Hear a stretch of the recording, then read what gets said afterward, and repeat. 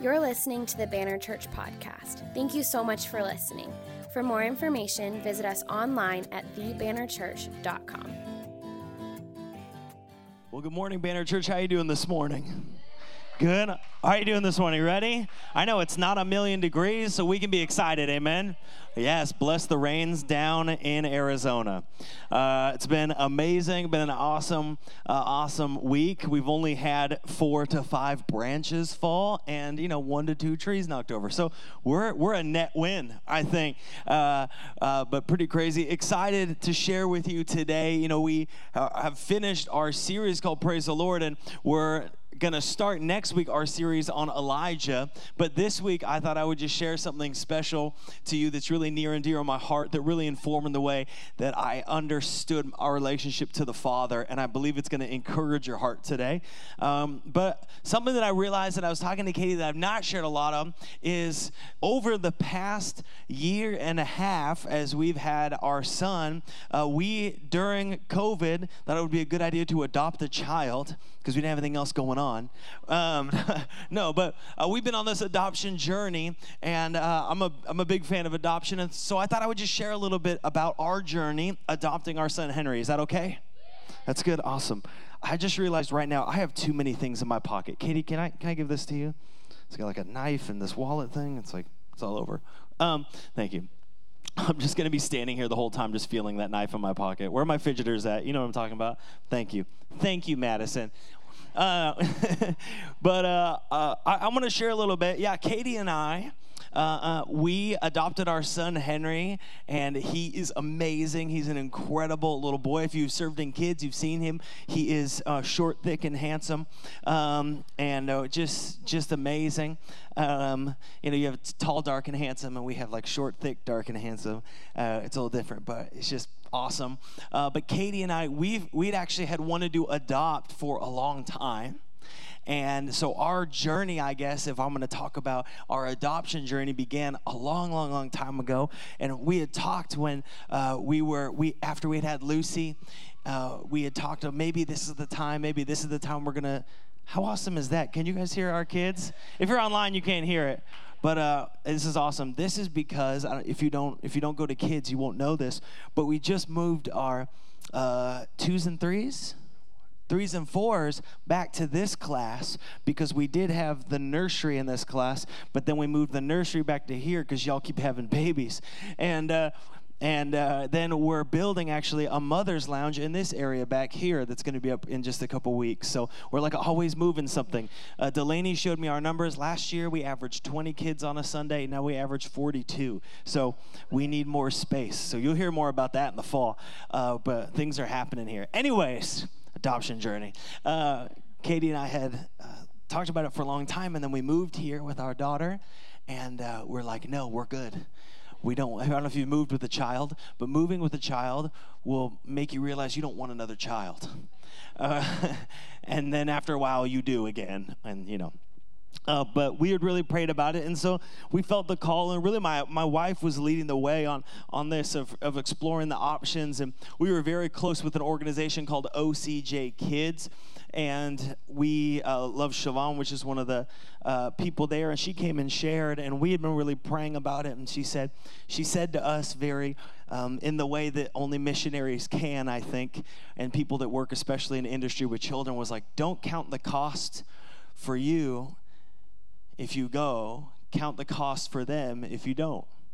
And I was like, all right, we're doing it. It was a good pitch. And so we went to the informational meeting, and just to get some info. And I want to give you some of the info I got, and then I updated it a little bit because this is now a couple years later. So here's the info. At any one time in the United States, there are 442,000 kids in foster care. 56% have the goal of reunification. 49% of that 442,000 achieve the goal of unification. Reunification is when they get returned back to their birth family, which is the goal of foster. We want kids to be with their birth family. We need great foster parents that would create a space to empower parents and encourage them to take the steps that are necessary to get their kids back. Amen? Amen. 49% will achieve the goal of reuniting. That means 221,000 kids do not, of that 442. 128,000 are adopted annually, which is technically, I looked this up, down 15% from 10 years ago. Currently, there are, and I just read this number the other day, 107,918 children waiting to be adopted. As of April 2021, there are 13,400 children in Arizona foster care of different statuses and stages. As of December 31st, 2020, there are 1,756 children in Arizona group homes, meaning multiple foster kids in one home. So when they presented us all the info, I'm motivated by need, and I'm motivated by the call, and honestly, I can't adopt 442,000 children, but I could do one. Some people can do 3. Some people can do 4. Some people can do none. They can just support. Amen to whatever you can do for the kingdom, right? And so we're like, well, we can do this for the kingdom. God is calling us, so we have to do it. We have to go, right? We have to step out. It's like, Chandler Kelly being called to Bangkok. I couldn't go to Bangkok, but I can support. But some people are called, and we were called, and some of you might be called in your life to do it, and you need to hear someone say you need to take that step. So here I am today telling you, you need to take that step.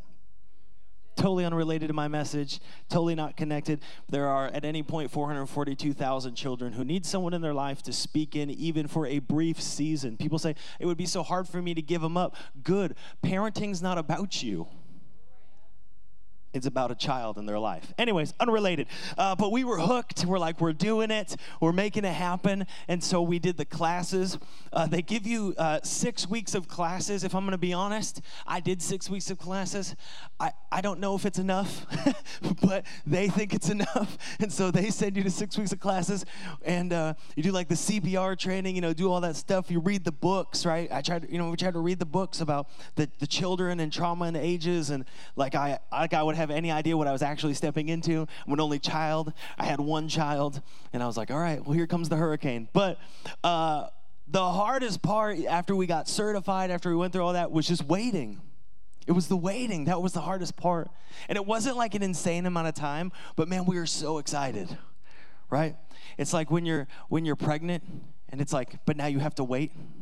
I'm talking about a girl. You gotta wait. The waiting's the hardest.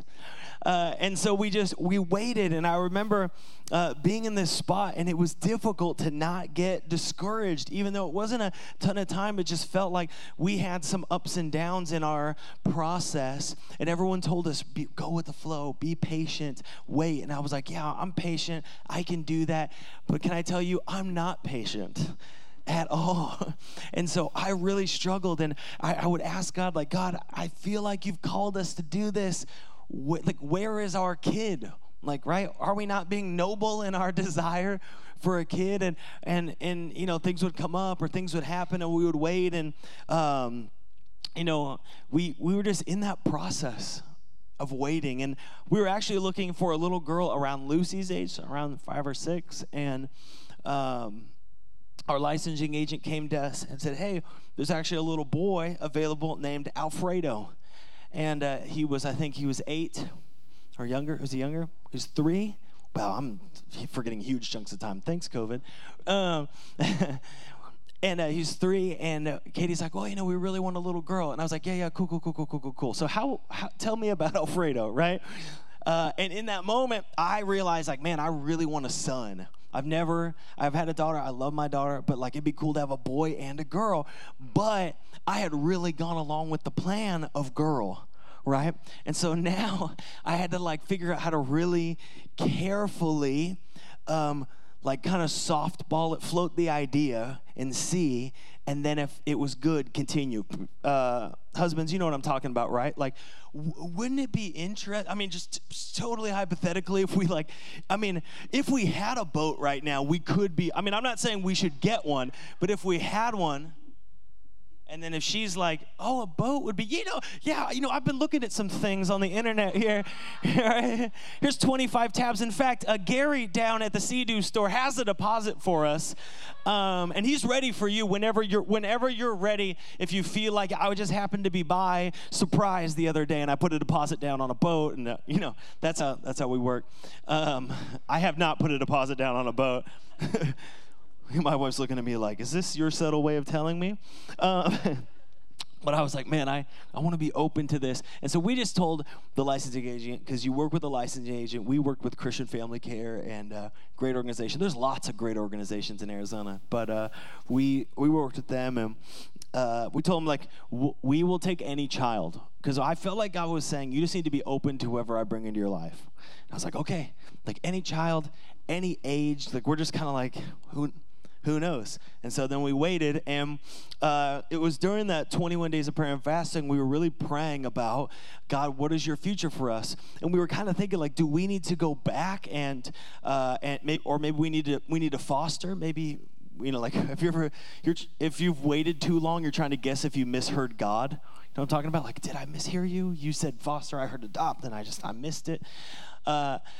And so we were like, man, I wonder what we should do. And so we do 21 days of prayer and fasting at the beginning of every year. And so we prayed and fasted. And during the 21 days of prayer and fasting, if I'm remembering this wrong, you can tell me after service, okay? But you were out of town, so I couldn't ask you. But during the 21 days of prayer and fasting, we got this call from our licensing agent saying, hey, there's a boy available. His name's Andy, and we're wondering if you'd be interested. And I was like immediately like, yes, 100%, like, we'll go get him right now. And they were like, well, no, we have to come to your house, and you can look at the file, and then we'll submit your file to the foster family and to the caseworker, and if they pick you, then you can go forward. We're like, okay, tell us what to do. They're like, what you need to do is you need to make a photo album. We're like, what? Like I'm 34 years old. I haven't printed I don't have print photos, right?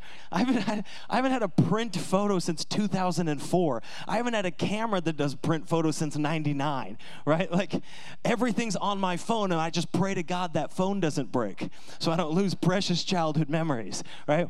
That is the world we live in now. So we had to go to like a Walgreens and from our phone try to print photos in like 2 hours so we could hastily make this photo album of our family. It's just like all these, okay, dog, boat I want, dog, right? It's like we had to find all these photos and make this, and so we made our album, and we met together with our caseworker, and she said, okay, here is the kid, and his name is Henry. His birth name is actually Andy. But the family, since he came from the hospital with no name, he was named Baby Boy Covarrubias. When he came from the hospital, they gave him the name Henry. And now that was the moment that I knew that he was going to be our son. Because when Katie and I were way back when we were first having a child, we had picked the name Henry for our future child. And it was really near and dear to us, and it was a family name, and I was like, we're committed to Henry. And so when I heard them say, yeah, his name is Henry, I was like, oh, man, this is happening. I didn't say that out loud because I don't want to freak anybody out, but I was like, this is our child, right? But we prayed, we're like, God, would this be the child? And so they came and they showed us 2 photos. These are the very first 2 photos that we got to see of them. You can throw them up there right now if they're up there, Christian. Here he is. So this is at the time Andy or Henry. We didn't know what they could be. And if you're asking the question, yes, that is a frozen blueberry pancake in his hand. He loved pancakes, and he would take them and like hide them and then go find them later. They were frozen, and then as they would thaw, he would have his meal prepared for himself, and he would go find them. And this is the amazing foster family's house, and they're remodeling because they're super cool. But these are the first 2 photos, and when I saw the pictures, I was like, oh my gosh, this is happening. We are about this kid. But then what we had to do is we had to wait. We had to hope that they picked us. That's a crazy, crazy moment to just wait and be like, dozens of other families are putting their info in, and like, I know us and we're pretty cool, but I don't know, there's got to be better parents out there. There's somebody out there who's just like got a Pinterest board and their scrapbook thing like folds open to tell the story, the kind of treats that they put out on the ground or not on the, see, that shows what kind of parent I am, that I put treats on the ground. That's the kind of dad I am. If you, the first time I met him, he fed me dirt. That's who we are. But we were nervous, so we just prayed. We were in that time of prayer and fasting, and we just prayed and believed. And we get a call from the agent, and they're like, "Hey, they've picked you. You guys can come meet with the caseworker and do like an interview or whatever it was, right? Do like an interview with the foster family, and they can make sure you guys are like cool." I'm like, yes, and I hang up the phone and immediately start crying, right? I'm just so pumped because I've been praying for days like, God, like on my knees, like, God, let them pick us, let them choose us. Like, let the fact that we're pastors be a good thing and not a bad thing to them, right? And let them see like how loved this kid's gonna be. And so we go and we got to meet the family. We were all in the lobby, and I saw this really cool couple sitting, and I was like, man, I hope that's the foster family. They look really cool. And it was, and we got to meet them, and they said, okay, here's all the photos of Henry. Here's all about him. What do you guys think? What questions do you have? And my question was just like, when can we go pick him up, right? They didn't tell me that's not how that works. Like, you just don't get him. You don't pick him out at like a store. He's not like on layaway, right? So I'm like, let's meet him. They're like, well, you have to wait 3 days to say yes. Like, I can say yes now. Like, no, you have to wait. There's like a cooling off period. I'm like, oh, okay. So just like set an alarm. Text yes in 3 days, right? It's like already a yes. And so we got to go meet him. And I have a picture of the first time we met him, and he fed me dirt. We got to go over to the foster family's house. I potentially have a picture of the first time we met him. This is our Banner Church logo. Oh, there it is. This is the first time we met him, and he's just this awesome chunky boy. And got to go over and see him and meet him and, let him run around and play at the foster family's house.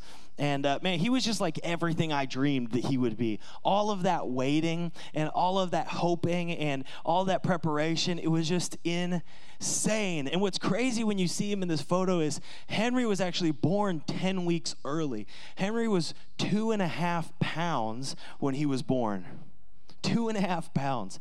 That is a tiny, tiny baby.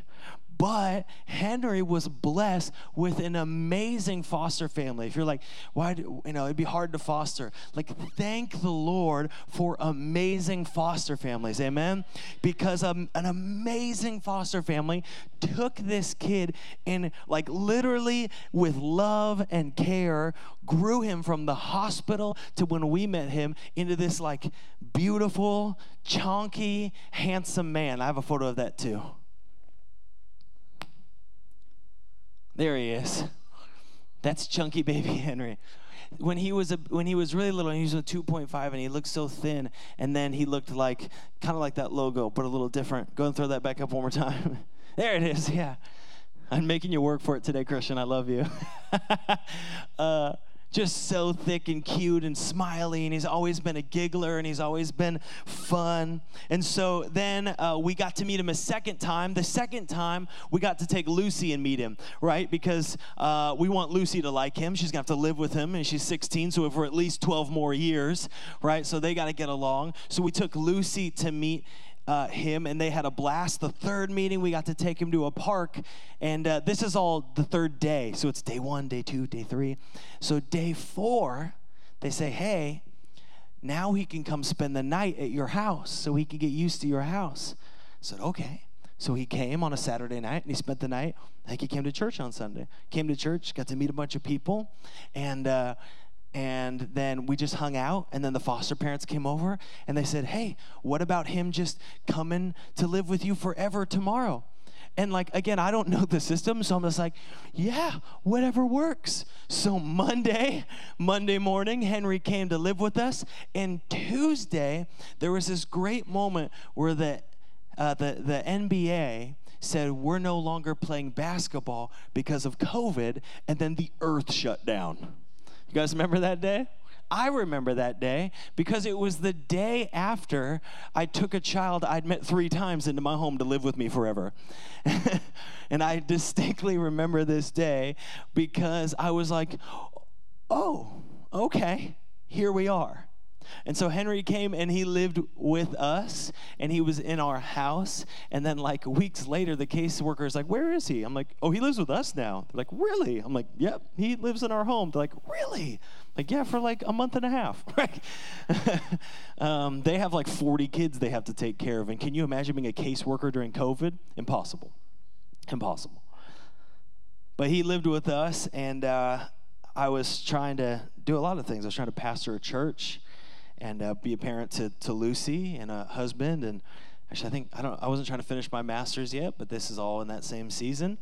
And it was interesting trying to pastor a church during a pandemic and work with people and film. And if you're on our team, remember like recording those services and going out to the streets and trying to meet need and get people toilet paper and pay rents and help people. And then I would go home and I'd have this kid who had never been in this home really, and it was a lot. It was scary, and so he would cry, and so we'd rock him to sleep, and then he'd wake up in the middle of the night. We'd rock him to sleep, and then he'd wake up in the middle of the night, and we'd rock him to sleep again.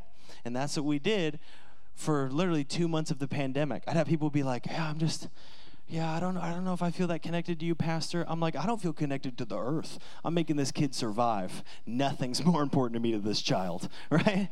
And that's what we would do for months. We would just sit in that space. And what's amazing is even in those hard moments, I would pray over him and his little life, and I would hold him as he falls asleep and rock him.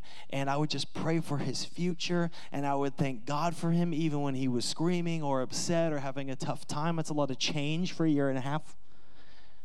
And I would hold him and I would pray over his life, and I would thank God. I say, thank you, God. I want to get frustrated right now because I'm so tired, and people are like mad at me for what kind of services we hold and how many people I allow in the building, but they don't see me here at 1 o'clock in the morning rocking this kid to sleep, right? They don't see that. But I would just believe for his life and pray over him and be thankful for God for him. And I still remember the first time, because Lucy's always called me Papa. And so the first time he ever called me Papa, I still remember that moment, like unprompted. Not like, say Papa, like he called me it. He fell down and he was hurt and he cried for me. And I was like, oh my gosh, like this is my kid. I still remember the first time he told Katie unprompted, I love you, Mama.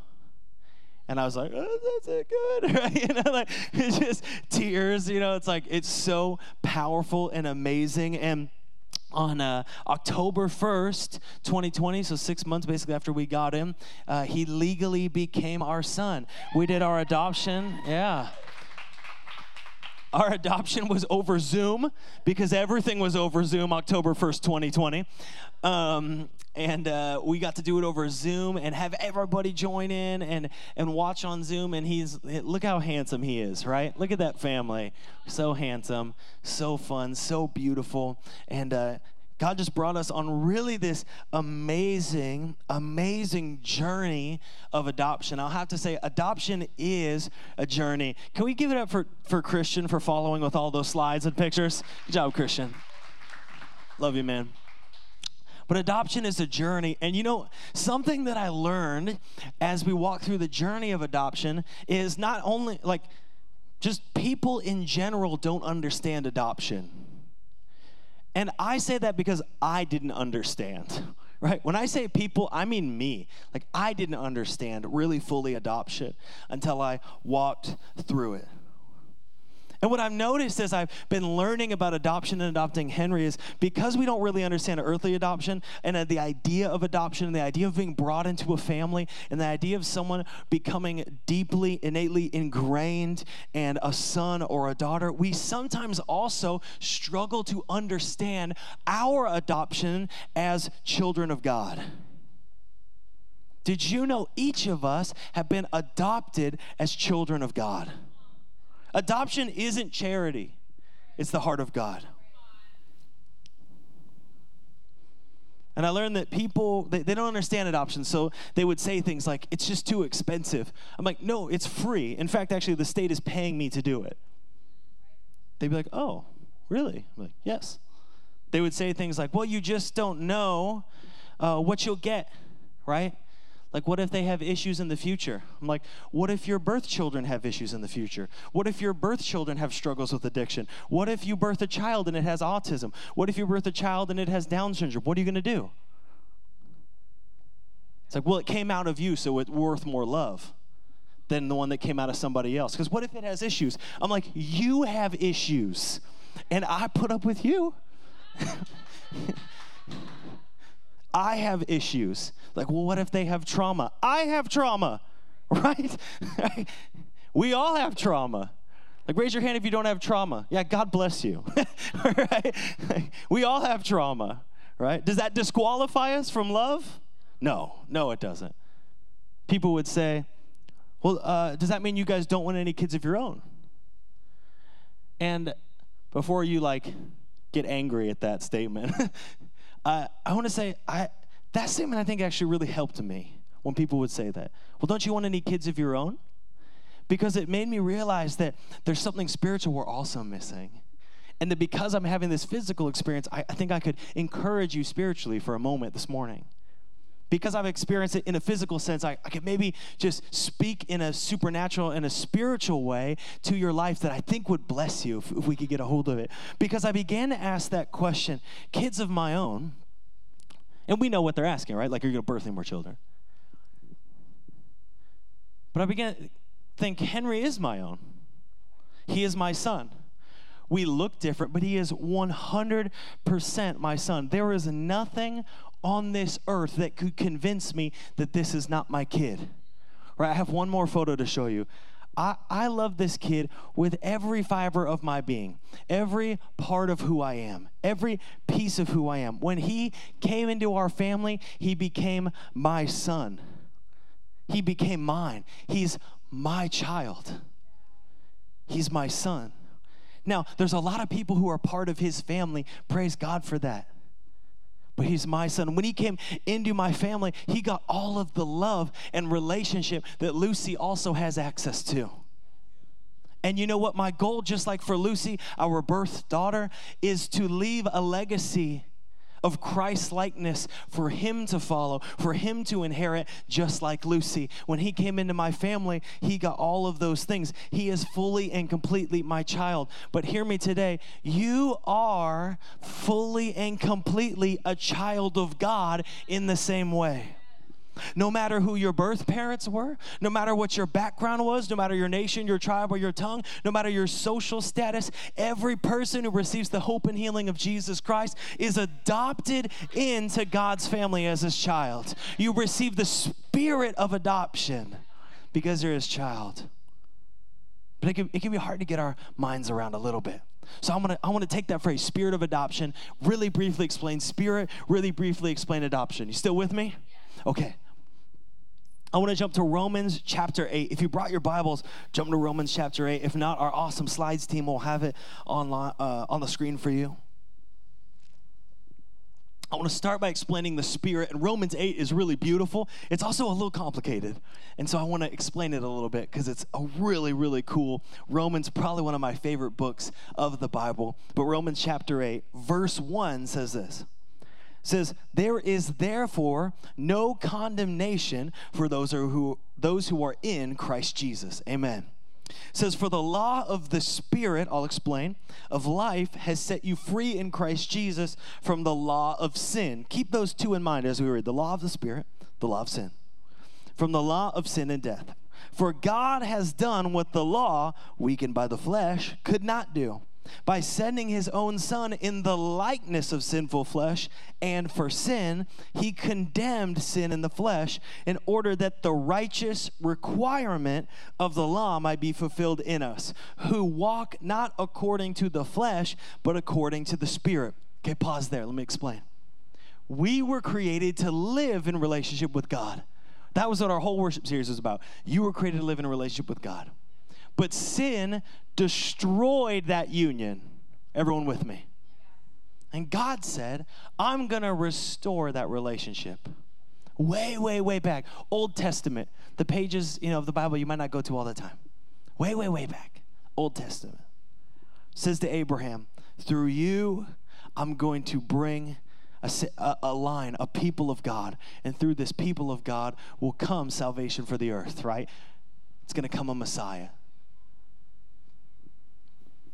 And so this is the start of the people of Israel, the people of God. And so when God saves his people out of Egypt and brings them to the promised land, as he's bringing them to the promised land, he gives them the law. Someone say the law. The law. He gives them the law. Why? Because he's a perfect God and they want to walk in obedience to him. But guess what they are? They're us. What are we? We're sinful people. Or at least I am. We're sinful people. And so when verse 3 says the law was weakened by the flesh, it's not saying the law was imperfect. It's saying people are imperfect. So guess what imperfect people can't do? Be perfect. So they couldn't perfectly follow the law. Basically, they couldn't earn salvation through works. They couldn't work their way into righteousness, into heaven. And so what would happen is when people would fall short, they would sacrifice much in the same way they sacrificed in Egypt. In Egypt, they sacrificed a lamb, and they put the blood above the door as a symbol of a life for a life, a sacrifice that was paid, blood that was shed for a life, so that death would and judgment would pass over them. And so at the temple on the altar, they would sacrifice a lamb as a symbolic shedding of blood for their sins and their life. But verse 3 says that it was fulfilled. What was imperfect because of the flesh was fulfilled through Christ. Jesus came in our sinful flesh. Not that he was sinful, but he had skin like you and I. He lived, he walked, he went to the bathroom, right? He had friends. He was a human, he was fully man, fully God.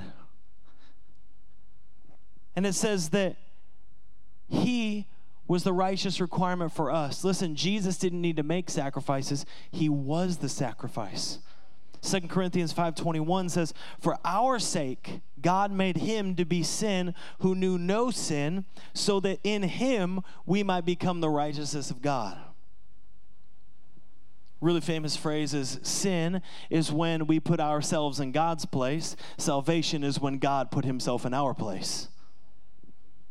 And so the scripture says in verse 4, we're no longer dead in the flesh, but alive in the Holy Spirit. It's by the Spirit that we're alive. By the flesh, we're committed to sin and the lusts of the flesh, the earthly desires that separates us from God. If we say to God, no, I don't want you to be Lord of my life, I don't want your salvation, then guess what he will not force us to have? His salvation, his love. And so there's a separation. But the Spirit is when we submit our hearts and we say, God, you're on the throne of my life. You give me life. You give me hope and healing. And Scripture says in that moment, that brings peace and life. That's the Spirit and the flesh. Are you still with me? The Spirit and the flesh. The Spirit of God, God himself. Okay, let's jump down to verse 9. Romans 8:9 says, you, however, are not in the flesh, but in the Spirit. Look at that capital S, the Spirit of God. If in fact the Spirit of God dwells in you. Anyone who does not have the Spirit of Christ does not belong to him. But if Christ is in you, although the body is dead because of sin, the Spirit is life because of righteousness. If the Spirit of him who raised Jesus from the dead dwells in you, he who raised Christ from the dead will also give life to your mortal bodies through his Spirit who dwells in you. I know he said the same thing like 4 different ways, so let me explain, because he's like looping. Paul does this in a really cool way that I could never do, but sometimes I get lost. Anyone else? Okay, good. So here's what he's saying. Death comes as a consequence of sin. Life is the reward of justification. Death is the absence of God. Life is right standing before him. God resurrected Jesus. It's the same Spirit of God who invites us into that resurrection to give us life. And though our mortal bodies die, even now our spirit has received life and eternal life. by the Spirit of God, not by our works, not by our ways, not by who we are, not by our worthiness, by the Spirit of God. And he says the same Spirit that rose Christ from the grave is at work in your life, and it secures who you are in the resurrection. Jesus invites every person here, everybody watching online. Jesus invites every person to receive new life in his resurrection. Freedom from all sin and shame, to be born again. It's not an addition to our life. It's a rebirth. It's a spiritual birth to be born again. And every person who receives that resurrection, who walks in that, receives life from the very same Spirit of God that rose Christ from the dead. That life is in you. Through him, the Spirit of God, you are adopted into God's family. And this sets up everything he wants to say about adoption. Look at verse 12. It says, so then, brothers, we are debtors, not to the flesh, to live according to the flesh. For if you live according to the flesh, you will die. But if by the Spirit you put to death the deeds of the body, you will live. For all who are led by the Spirit of God are sons of God. For you did not receive a spirit of slavery to fall back into fear, but you've received a spirit of adoption as sons or daughters, by whom we cry, Abba, Father. The Spirit himself bears witness with our spirit that we're children of God. And if children, look at this, then heirs, heirs of God and fellow heirs with Christ, provided we suffer with him in order that we also may be glorified with him. This is one of my favorite pieces of scripture right here, because it answers like the biggest questions of life right here. When we adopted Henry, everything changed for him, right? A new name, identity, family, future. It's the same for us. Through adoption, we have received the most incredible blessing in the world. I broke it down into 3 things. You ready? Most incredible blessing in the world. Number 1, identity. Identity. Through the adoption of God, we have received a new, restored identity as children of God. In a nation, in a time of identity crisis, it is because we have not lost our identity as human beings or as a nation or as a city, as a state. We have lost our identity as children of God. And if you don't have anything, it doesn't matter how big of a structure you build. That is the bedrock of identity. You can build the best national identity. You can build the best sports identity. You can build the best family identity. You can have crests. You can have logos. You can have tattoos. Nobody cares. It's built on sand. The bedrock is the identity of Jesus Christ. You receive that through the adoption of the Spirit. Romans 8:14 says, for all who are led by the Spirit of God are sons of God. At the time in Roman adoption, when someone was adopted, they became a full legal son or daughter. Now, this is important because it's not an era of large sweeping human rights. Just in general. Until very recently, there's not been broad-scale human rights. In Rome, not so much, unless you had a certain status. But when you were adopted as a Roman citizen, you became a full and complete son.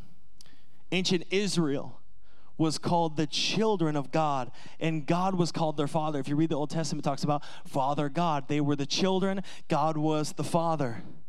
What showed the world that they were his children?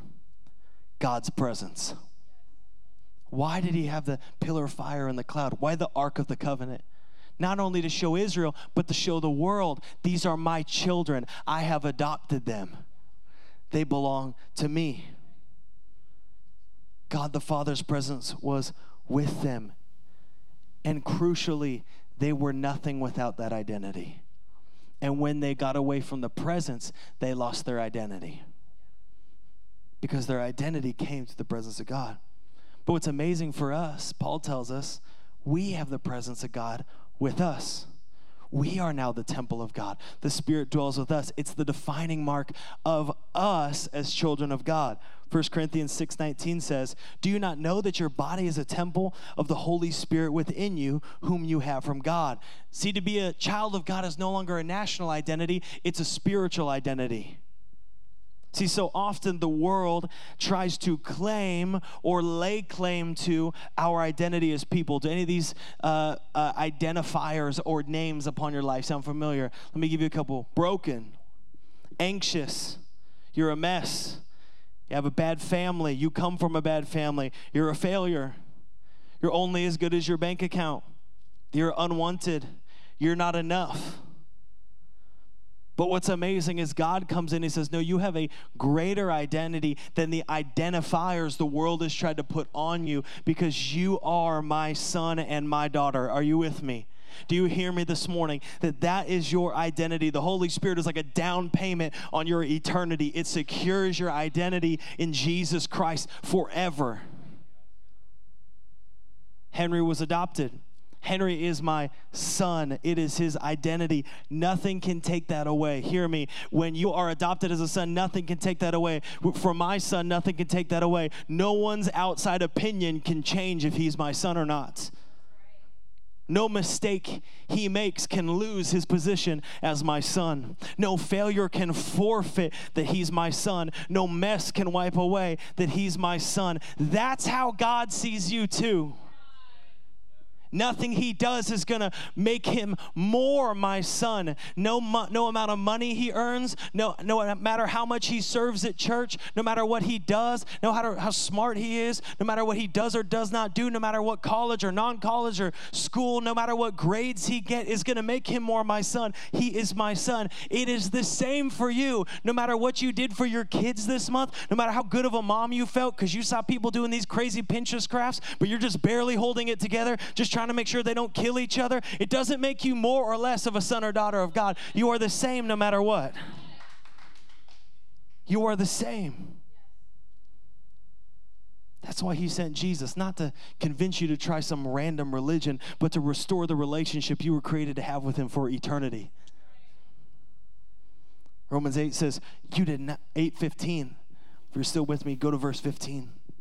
It said, for you did not receive the spirit of slavery to fall back into fear, but you've received the spirit of adoption as sons, by whom we cry, Abba, Father. Huge. You have not received a spirit of fear. 1 John 4 tells us there's no fear in love, but perfect love casts out fear. For fear has to do with punishment. And whoever fears has not been perfected in love. God has forgiven. God has taken our sin and shame. God has given the Holy Spirit as a security of our salvation. And so we don't shrink back. Instead, we cry, Holy Abba, Father. Because not only do we get identity, we get something else. Ready? Relationship. Somebody say relationship. Relationship.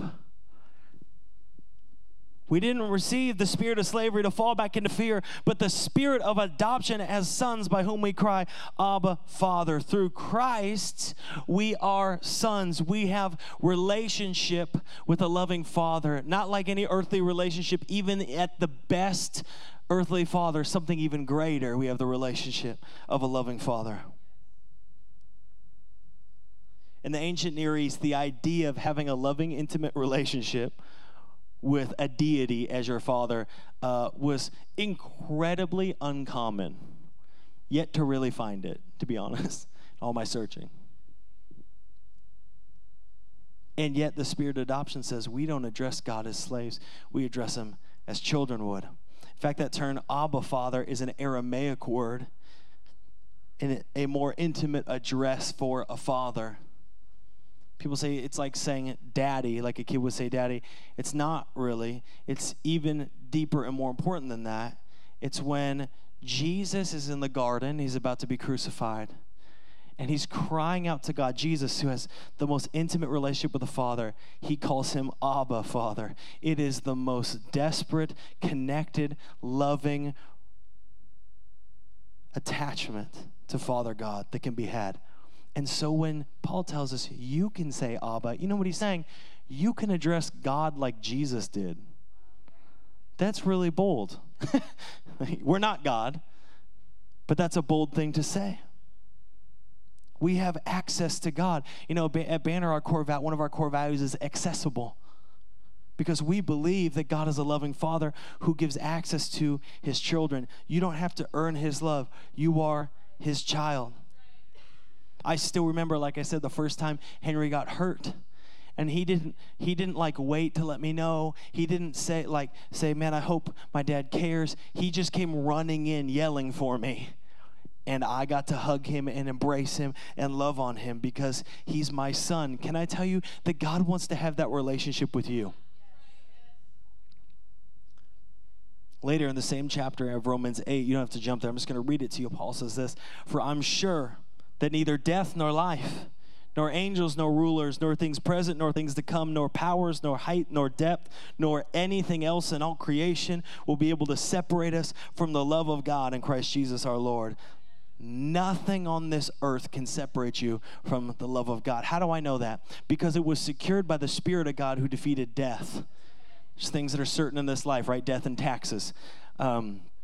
Jesus paid his taxes, but then he defeated death. And that means that our Jesus is stronger than anything on this earth. And that means nothing on this earth or in heaven can take away what you've received. And we know that because verse 16, Romans 8:16, if you're still with me, say amen, says the Spirit himself bears witness with our spirit we're children of God. Adoption is legal. It's legally binding. This idea of bearing witness is also a legal idea. If someone brings charges against you that you know were false and you were with somebody, they would stand up and they would come to the stand and they would be a witness on your behalf, right? They would say, no, I was with them. I know they didn't burn that building down or whatever, right? Like I was there. We have the receipts from the restaurant we were at. I'm their witness. Someone's like, oh, they're this. I saw them do this. They're this. That person's going to stand up and say, no, I was with them. I know who they are and I know what they've done and not done. There's no way because I was with them. I'm standing witness. I'm standing for them. I'm bearing witness. The Holy Spirit does this for us. When the enemy comes against you with lies like you aren't loved, you don't deserve love, how could God love you? What about the shame? You're a failure, you're broken. The Holy Spirit says, no, they're not. I am their witness. I know that they're loved because I'm here with them. You can say whatever you want, but it will not deny my presence and my place with them, which secures their witness. I testify to God's salvation. I testify to God's identity upon their life. I testify to God's relationship. This is a child of God. See, you aren't who the enemy says you are. You are who God says you are, and you are a son and daughter of God. Like, I don't know if I feel like I deserve that. Great, it will make you more grateful. If you feel like you deserve it, you're going to be really difficult to live with. Entitled Christians are some of the most painful. Perfect, recognize that God just loves you so much because he's good. Okay, third thing. You guys ready? Okay, third thing. Not only we get identity and relationship, this one's pretty cool. We get an inheritance. What's up? We get an inheritance. Romans 8:17 says, if we're children, then heirs. Okay, look at these words that the Bible says, not the Josh translation, the Bible says, and if children, then heirs. Heirs of God and fellow heirs with Christ, provided we suffer with him in order that we may also be glorified with him. Band, you can come up. From the Romans all the way to the ancient days, when people would adopt children, oftentimes people would adopt kids if they didn't have any heirs. And they're like, I don't want my so-and-so to get all my money, so I'm going to adopt somebody that's one of my servants or something and give it to them. But in every instance, whoever was adopted would have full status as a son and daughter, which means full inheritance. We have received an inheritance through the spirit of adoption. But what's interesting is that Paul specifies not only are we heirs, but we're co-heirs. Why does that matter? Well, because if you remember any of the Old Testament from, forever ago, or you've seen any movie about ancient days, there's a hierarchy, right? Like medieval movies, they're always like killing each layer of prince so they can move up, right? It would be the same thing. The firstborn son gets all the money. The second gets whatever's left. But that's not what the Bible says we are. We're not the scraps. We are co-heirs. What does that mean? We're co-inheritors. that not only means God is incredibly serious that we are actually adopted. You don't make somebody an heir who you don't actually want around, right? Like, you're going to get all of my stuff, but I don't really like you. But it means he's incredibly serious, but it means that we receive the inheritance of the kingdom. What does that mean? It means we receive eternal life and eternal union with God forever. Everybody who receives the spirit of adoption receives eternal life. He says, you're gonna suffer because people see me when they see you, and if they didn't like me, they're not gonna like you. But you're also going to share in my glory.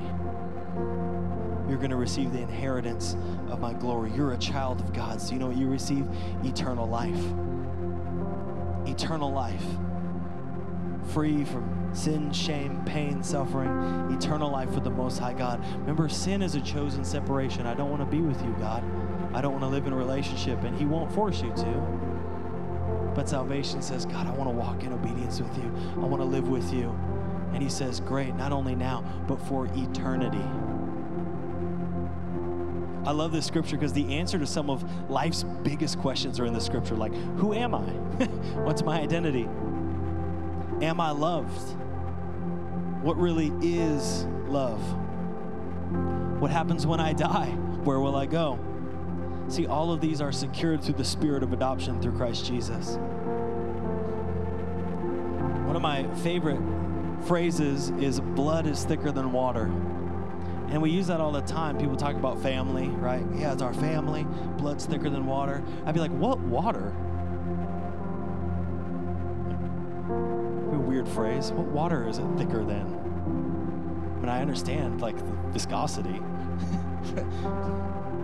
But the actual phrase is, and I've shared this here before, the blood of the covenant is thicker than the water of the womb. That's the phrase that's shortened to blood is thicker than water.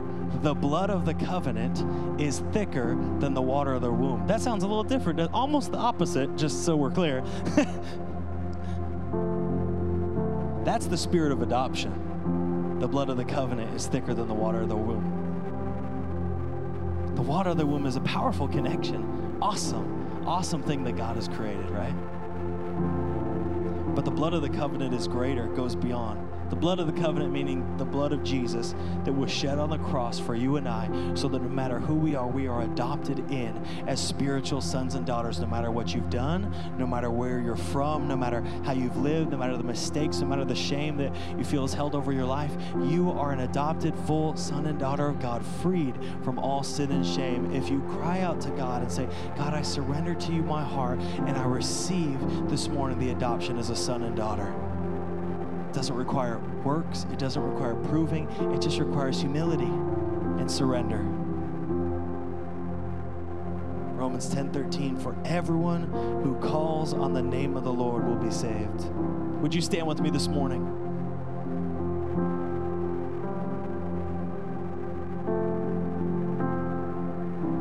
I just want you to bow your heads and close your eyes before the band leads us.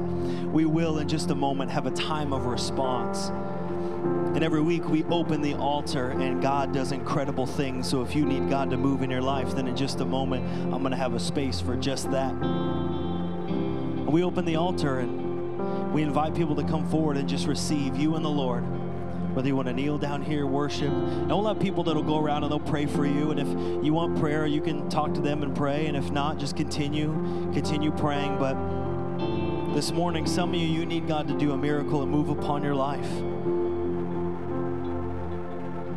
You've tried to earn so much of salvation. You've tried to struggle against it. But before we get there, before we get to the altar, before we get to that moment of believing God's move in your life, there's a really crucial moment right now. And that's receiving the adoption that comes through Jesus Christ. And no matter who you are, no matter your background or your choices, that Jesus Christ invites you into a loving relationship. and you've been trying to figure out if you're going to make that step, and you've been looking for a sign or evidence, the evidence is in your heart right now as the Holy Spirit stirs you to recognizing how much you need the love of Jesus and the security in your heart that says someday, whether it's this moment when I walk out of this room, someday when my life ends, my eternity begins, and I want to secure my eternity in Jesus Christ. I want to be sure of my eternity in a God who loves me. This is not about taking a chance on a religion. This is about beginning a relationship with a God who loves you so deeply that he gave his one and only Son, that if you surrender now, you receive eternal life. If that's you this morning and you want to make that step, every eye closed, every head bowed, and you want to make that choice to follow Jesus with your life, commit your heart to him and be adopted into his family this morning, would you just do me a favor, in person or online, every eye closed, because I want you to make this decision. If you're here and you're ready to take that step, would you just lift your hand up and put it back down this morning? I'm going to choose to follow Jesus with my life. Thank you.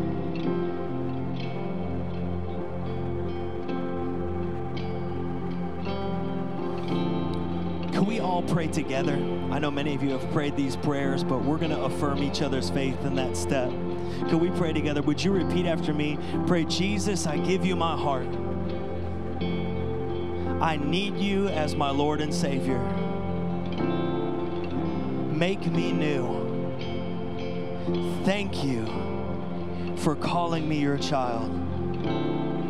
I give you everything and receive new life. In Jesus' name, amen. Can we celebrate those decisions this morning? Amen. Amen.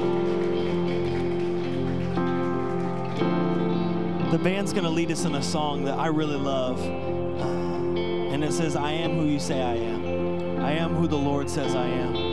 And here's what I'm going to do. I'm just going to open this altar space this morning, and I'm going to really encourage you. If you need God to move in your life in any way, shape, or form, related or unrelated to this morning, we want to believe with you, but I'm going to encourage you. It comes through movement. God moves with the movers. He moves with the movers. So I encourage you, if that's you, you need God to move in your life, as the band plays, I'm just going to open the altar and invite you to come forward and receive, and we're going to pray for you this morning that God would do a move in your life in this place.